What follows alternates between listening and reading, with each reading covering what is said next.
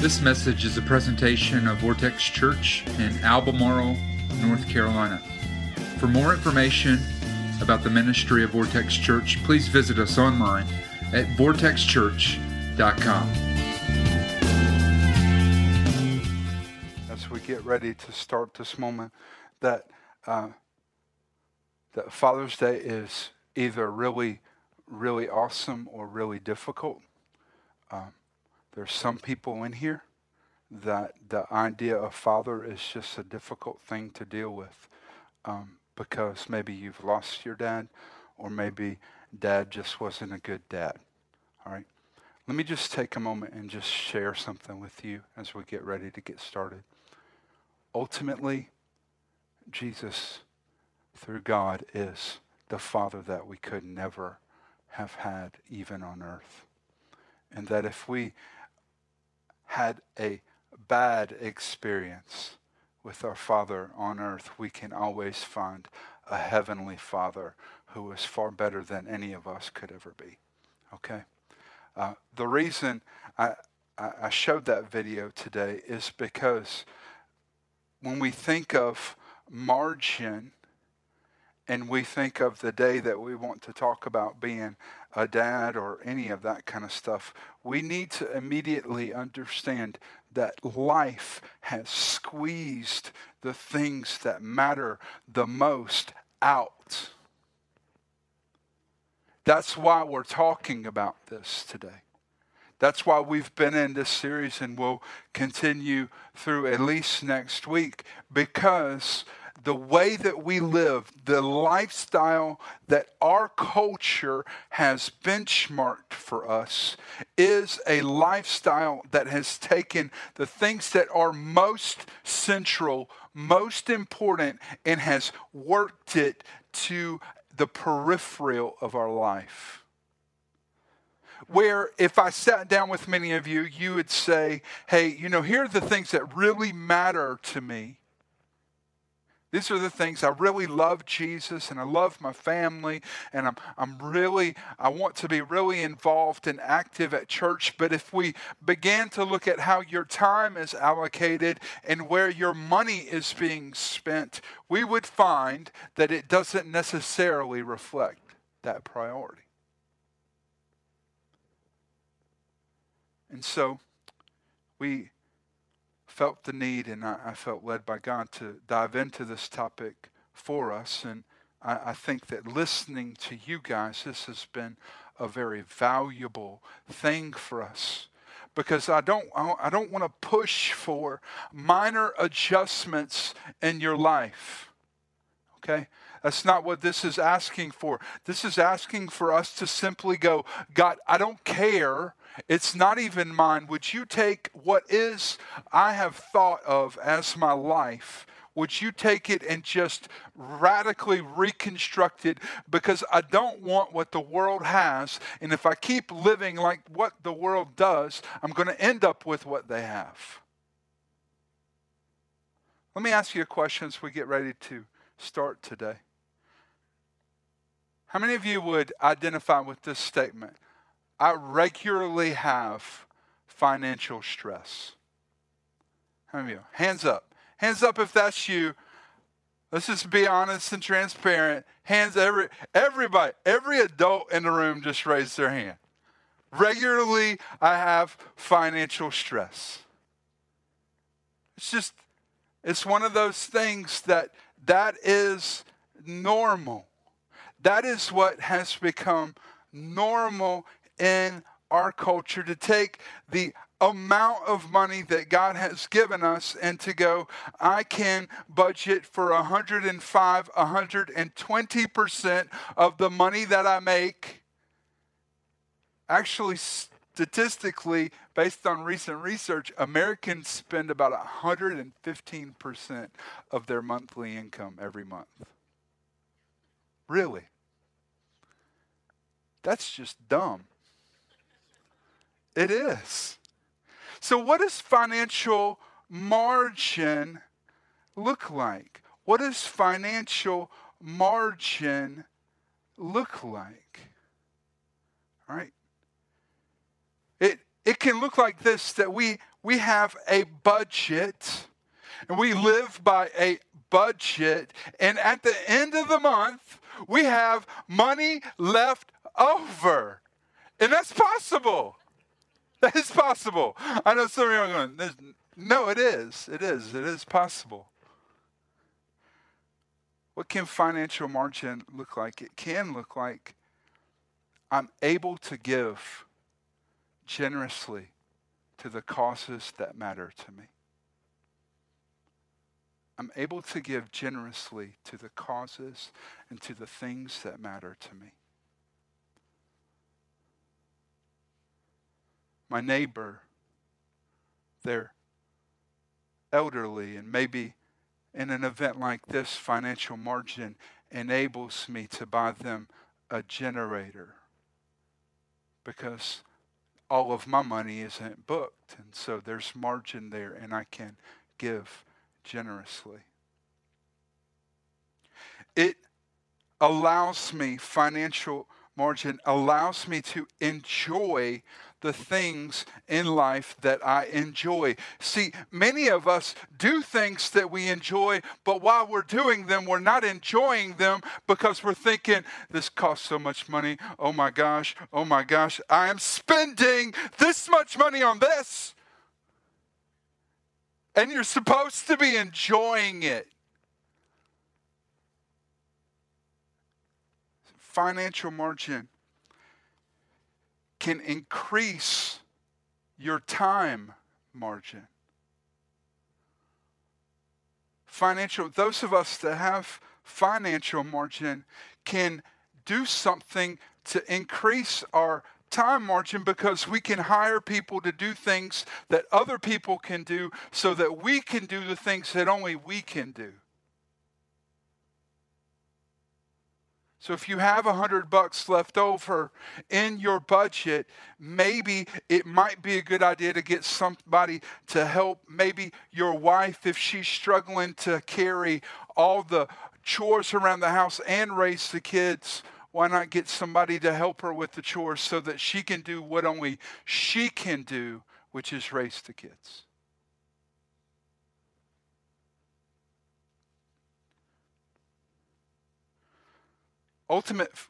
Ultimately, financial margin really means that we can rest financially. And when I looked around the room just a little bit ago and I asked you if you were experiencing regularly stress in your finances and your hand goes up, that means that I'm not really at rest there. I'm not really at rest. If you have your Bibles, let's look at Proverbs 21 today.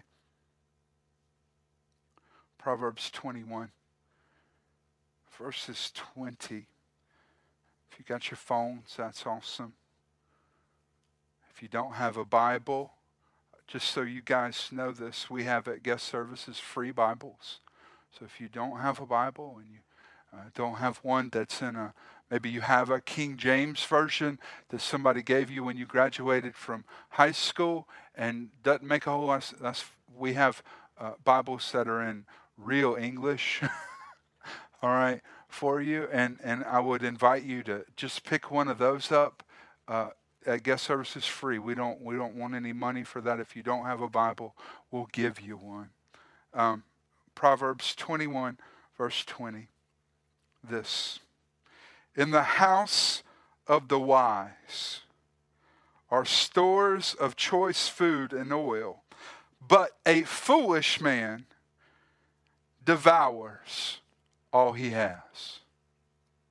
In the house of the wise are stores of choice food and oil, but a foolish man devours all he has. You see, last week I told you that the best question that we could ask when we're trying to examine stuff is not, is it right? Because if it's not right, we might assume, right? We might make some assumptions in the way that we process that. Is it right or wrong? We don't want to also ask, can we do it or can we not do it? We want to ask the question, is it wise? And again, the Bible pulls us back into this issue of wisdom creating margin, because it says, in the house of the wise. Let me point something out here. That the majority of you have this excuse floating around in your mind. That I don't have enough money to talk about margin in my budget. The Bible does not say in the house of the wealthy are stores of choice food and oil.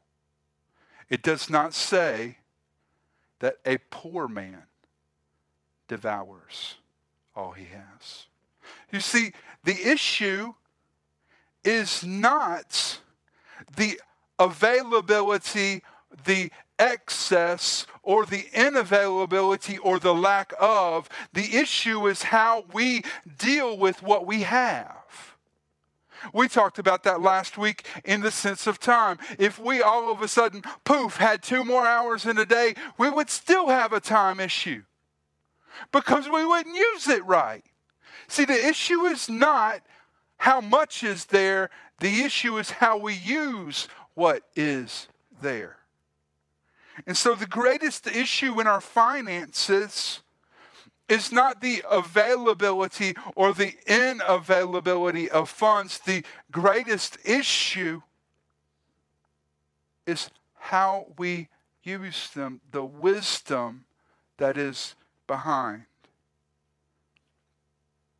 You see, we need to get a different understanding of wealth and poverty. The truth is that there are righteous, wealthy people, and there are unrighteous, wealthy people. All right, there are men who have a lot of money, and they are faithful to God. And they give generously out of a large margin in their lives. I mean, the truth is that one guy gave the most significant gift that we had when we were in our launch team phase, raising money to launch our church. One guy that I know who is a very righteous, wealthy man came and visited and looked at what we were doing and said, here. We could not have done it without that gift. It was a significant gift. But there are men that we know that are wealthy, that are not righteous. In the same way, poverty exists on the same level, that there are people who are unrighteously living in poverty. Right? And some of us have worked with those guys that get their paycheck on Friday and go straight to the liquor store and spend half of their paycheck. Right, immediately. And spend a weekend drunk.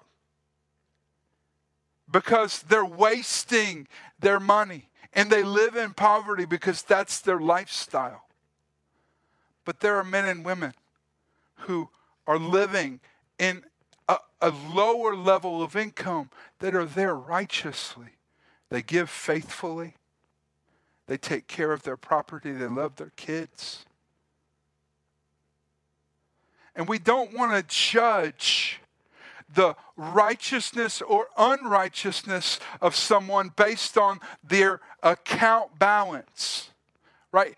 And I want to say something immediately as we begin to talk about this today, that you need to understand that my heart is I want something for you.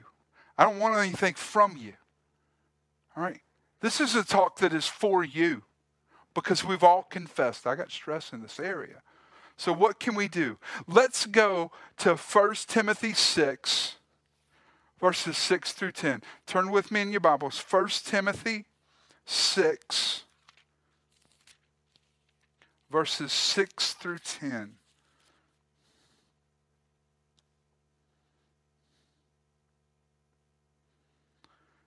Here we go. But godliness with contentment is great gain. Godliness with contentment is great gain. I mean, we could just stop it and I could preach that one for the next 20 minutes. That godliness with contentment. The writer of this letter, the Apostle Paul, doesn't say that that's a slight win. It's okay. No, that is a great gain. That's a huge win. That's a big deal. Godliness with contentment is great gain. For we brought nothing into the world, and we can take nothing out of it. But if we have food and clothing, we will be content with that. How many of you have been faced with the reality over the last few days where this is what I'm dealing with, right? Power's gone, right? TV's gone. Can't even charge my phone anymore, right? I don't know if the cell towers are working because my phone doesn't work at all. But if we have food and clothing, we will be content with that. People who want to get rich fall into temptation and a trap, and into many foolish and harmful desires that plunge men into ruin and destruction. For the love of money is the root of all kinds of evil. Some people, eager for money, have wandered from the faith and pierced themselves with many griefs. Godliness with contentment is great gain. Because think about it, the lack of financial margin in our lives generically is produced because we are not content with what we have right now.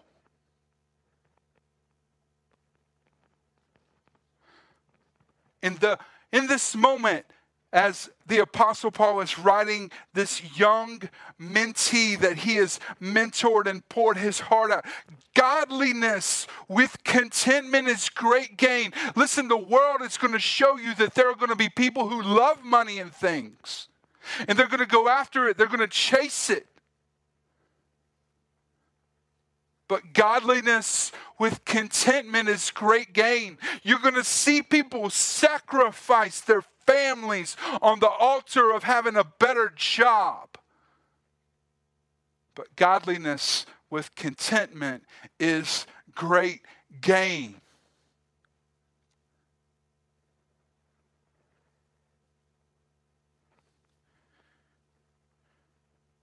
You're going to see all kinds of men who want to get rich and want to have more. But in this passage, the Apostle Paul says, it's a trap. It's a trap. And it's going to lead where he begins to close out that thought to this, to many griefs. Many griefs. And earlier, I basically asked you that question. Do you have many griefs? And we all said, yes, we do. We all do. We have many griefs. Because we live in a world that has told us the wrong solution to this problem in our lives. Our culture has positioned us in a place where many of us are willing to trade financial margin for temporary things. Why are we so willing to trade the financial margin that should be in place to create freedom and rest in our finances for something that is so temporary?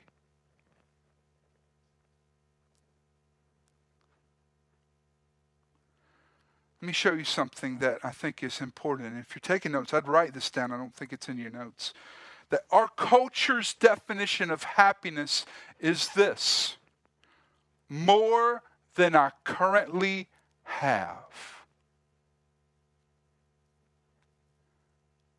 More than I currently have.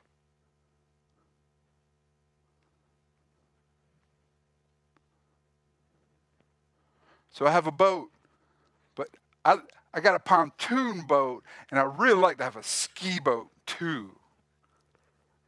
Right? And I have a house, but I'd like to have, a little house by the lake. Right? We got a nice TV in the living room, but I'd like a nice TV in my man cave, right? A little bit more than you currently have. I mean, we have a little bit of money in the bank, but I would be happier if it was a little bit more than it currently is. And the truth is that is a lie. That is a lie. You will not be happier.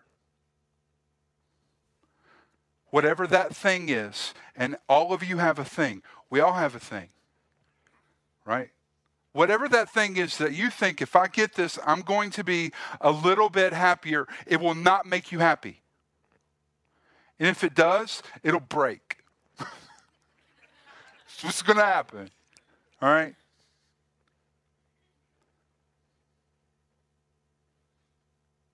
Why are we so willing to trade margin for temporary things? Why? Why do we think this? Why do we think I deserve it now? Especially for young people that are in the room today. Okay? I'm going to speak to what we would call our millennial generation. Those of you who are probably somewhere around 30 and below. Okay? What we're seeing as a trend among those folks is to think this, that right now, when I get out of college and I have a professional identity, I should have what my parents worked 40 years to earn. I should have that right now. And so what happens is they go out and get big mortgages, buy new cars, and live well above their means,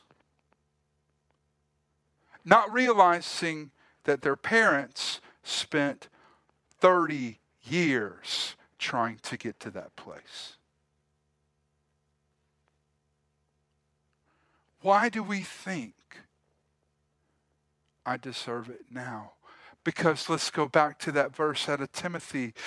Godliness with contentment is great gain. If I can be right with God and become content with what He has given me, that is a great win in my life.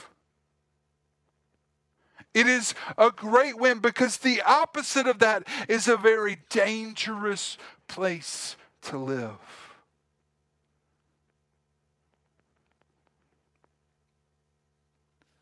You see, the issue is not the amount available, but how we use it. We don't have an income problem. We have a lifestyle problem. We don't have an income problem. We have a lifestyle problem. I'll say that again. We don't have an income problem. We have a lifestyle problem. I'm going to show you a verse that comes out of the Sermon on the Mount, because I want you to understand that in that, our lifestyle problem is not just I spend too much money. It's a spiritual problem. It's not just something that has isolated itself in our finances. It is a spiritual problem. And I want you to see this passage. Every one of you, the first time that you give, I send you a note. Okay? And on that note, this verse is printed. I want you to see this because this is extremely important for you to understand in the context of your finances.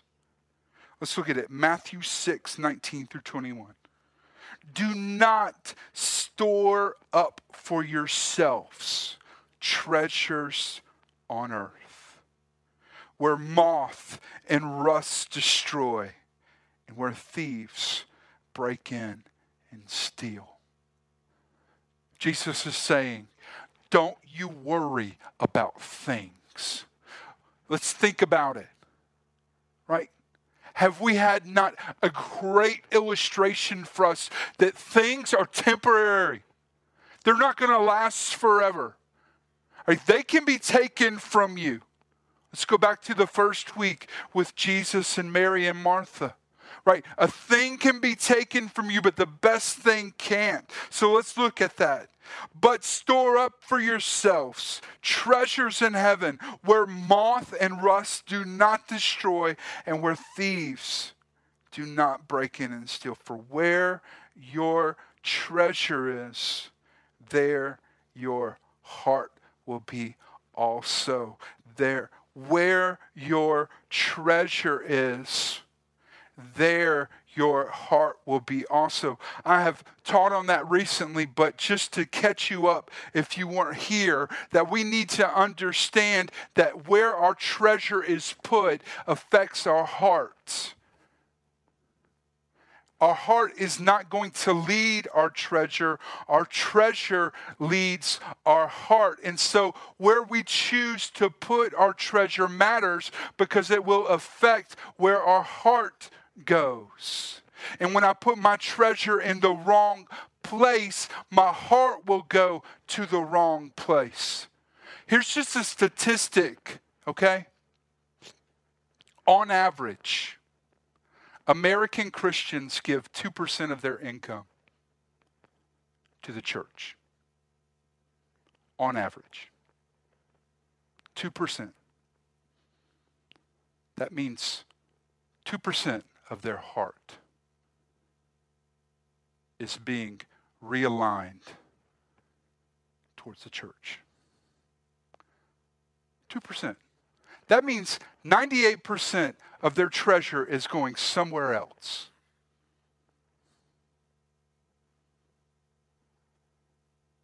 It's a spiritual problem. It's a spiritual problem. And we need to know that because when we sit here and go, I just don't feel it. I'm just not feeling. I don't feel like I'm a part. I don't feel like I'm getting something out of it. Really, you're not. Your heart's not in it, right? Is that what you're saying? Because where your treasure is, there your heart will be also. So how do we create financial margin? How do we create financial margin in our lives? There is a simple answer to that. Either spend less money or earn more money. Simple answer right there. Right? But you guys are smart. You knew that already. And if that answer would work, you would have financial margin right now. If that was the answer for you, most likely you would have financial margin right now because you're smart enough to know that. So I'm going to give you two things today. Really, it's just one thing, and it's this. Put God first in your finances. Put God first in your finances. Put God first. I could just stop there. But today we're talking about financial margin. Put God first in your finances. Obviously, okay, is the time to mention the fact that God does call us to give generously to his church. In Malachi, he uses the standard of a tenth of our income.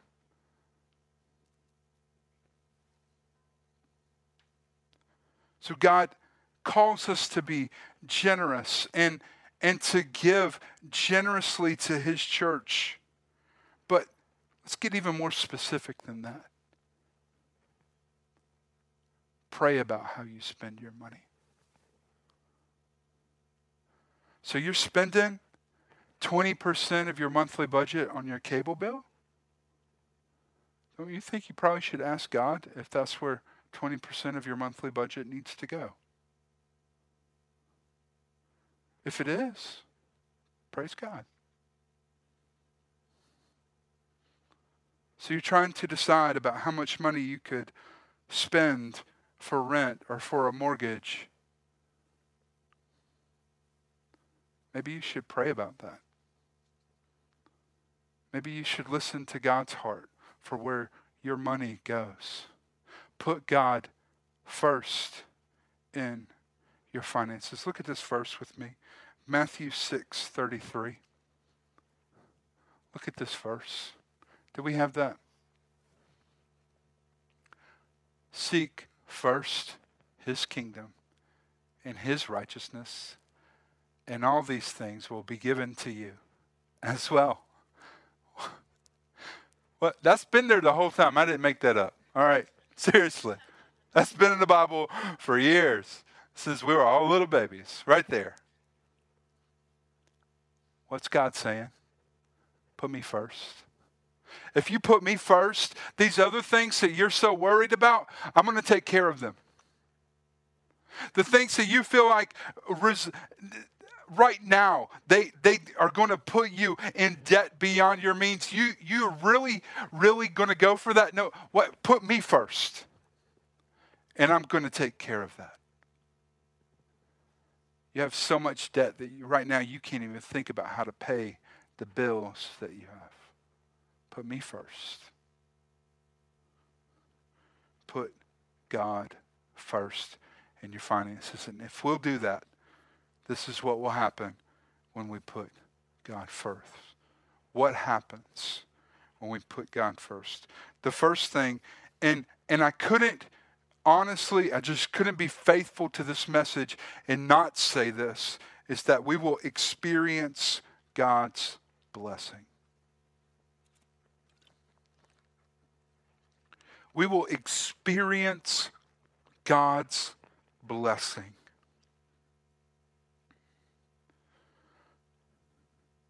In Malachi 3, 8 through 10, God is speaking to the nation of Israel and challenges them. If we have that, let's put that scripture on the screen. Will you, mere mortal, rob God? Right? Yeah, you rob me. You ask, well, how am I robbing you? In the tithes and the offerings. So God is saying, Israel, you have not been bringing the tithe to me. The other offerings that we do that are above the tithe, you haven't been bringing that to me. And because of that, you are under a curse because you are robbing me. Next verse. So bring the whole tithe into the storehouse, that there may be food in my house. And then God says this, test me in this and see if I will not throw open the floodgates of heaven and pour out so much blessing that there will not be room enough to store it. God says, I know what you're thinking already. Ain't no way in the world that's going to work. Ain't no way. God said, test me. Test me. You really, and most of us, the first time that we come up against this, the first time that we stand against that truth that it's not my finances, it's God's, I'm going to try to execute his plan and be a giver and tithe, we look at it and go, yeah, that can't work. Because I'm looking at my finances, looking at how much money I make. I don't have any margin, and I'm barely paying my bills. This is not going to work. And God says, test me on this. Test me. Test me. And see if I won't bless you. Here's the second thing that happens when we begin to put God first in our finances. It breaks the power of materialism.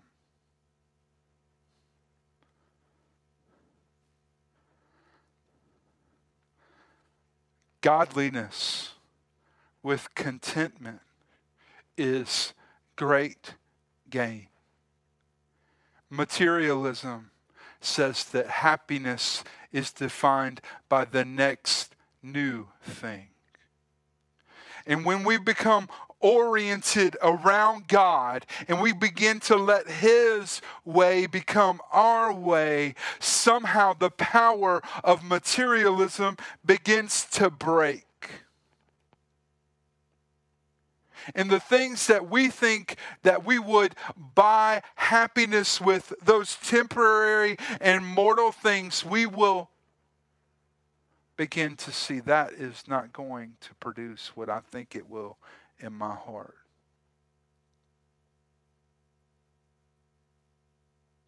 It breaks the power of materialism. The fourth thing is that we become supernaturally content. When we become the kind of people that say, God, it's yours, we become supernaturally content when we begin to put God first in our finances. Look at this, Proverbs 15:16 with me. Better a little with the fear of the Lord than great wealth with turmoil. Some of y'all have been in both of those positions before. You've had little, but been right with God, and had a lot and not been. And you know that it is better to have little and with the fear of the Lord than to have a lot with turmoil. And the last thing, and if I could give you one thing out of this, I just want you to walk out of here with this. That when we put God first in our finances, we end up with more of what matters. We end up with more of what matters.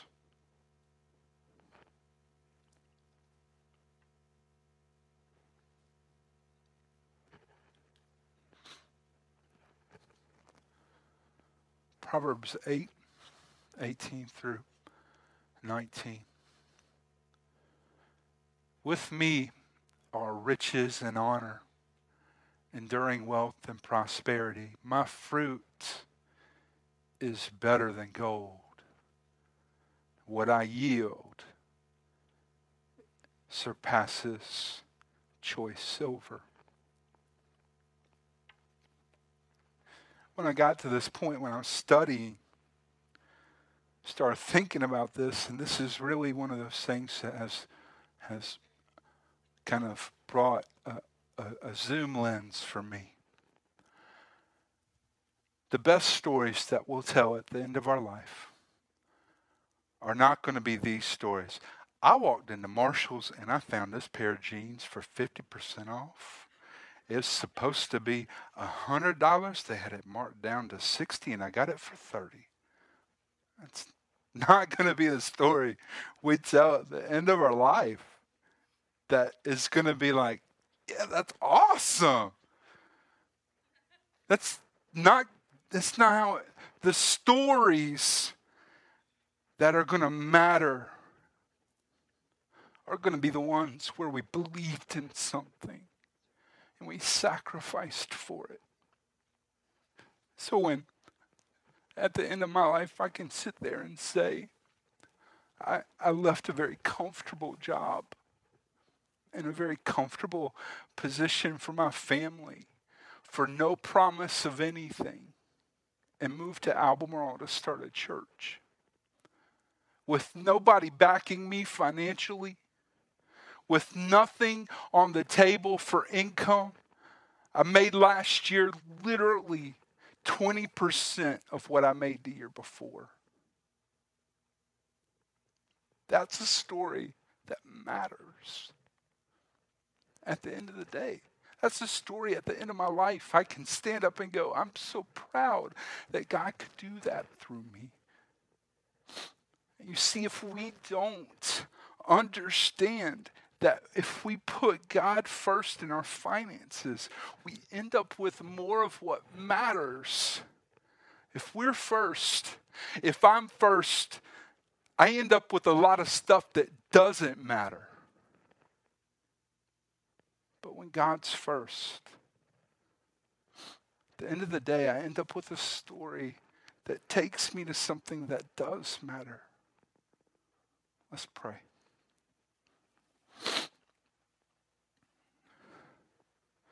God, we just thank you that through your great grace and mercy that we can today, that we can find margin in you. Because even though we may look at what the resources are, if we will just look at you and say, God, you own the cattle on 1,000 hills. All of this belongs to you anyway. All I want to do is just be obedient and put you first. We'll be able to be at rest in the middle of all of this tension. The real question, God, today for many of us is not, do we need more money? It's really, who's going to be first? It's, are we willing to let you be first? Or are we going to take the top position? So nobody looking around.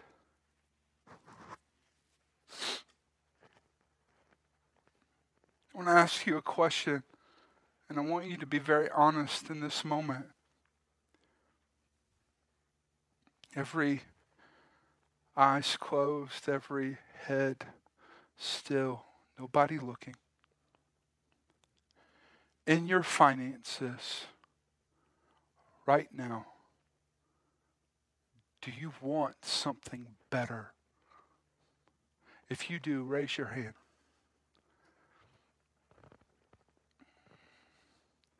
Hands going up everywhere.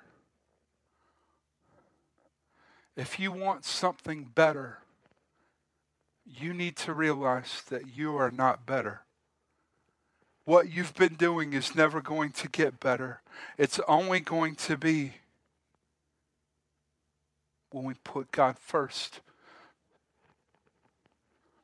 This isn't something that just bleeds into our finances. It is a bigger issue, more comprehensive than maybe we could even imagine. So the real question is, are you willing to put God first? Are you willing to step aside, to dethrone yourself, and to let God be first in your life? If that's you, would you raise your hand right now?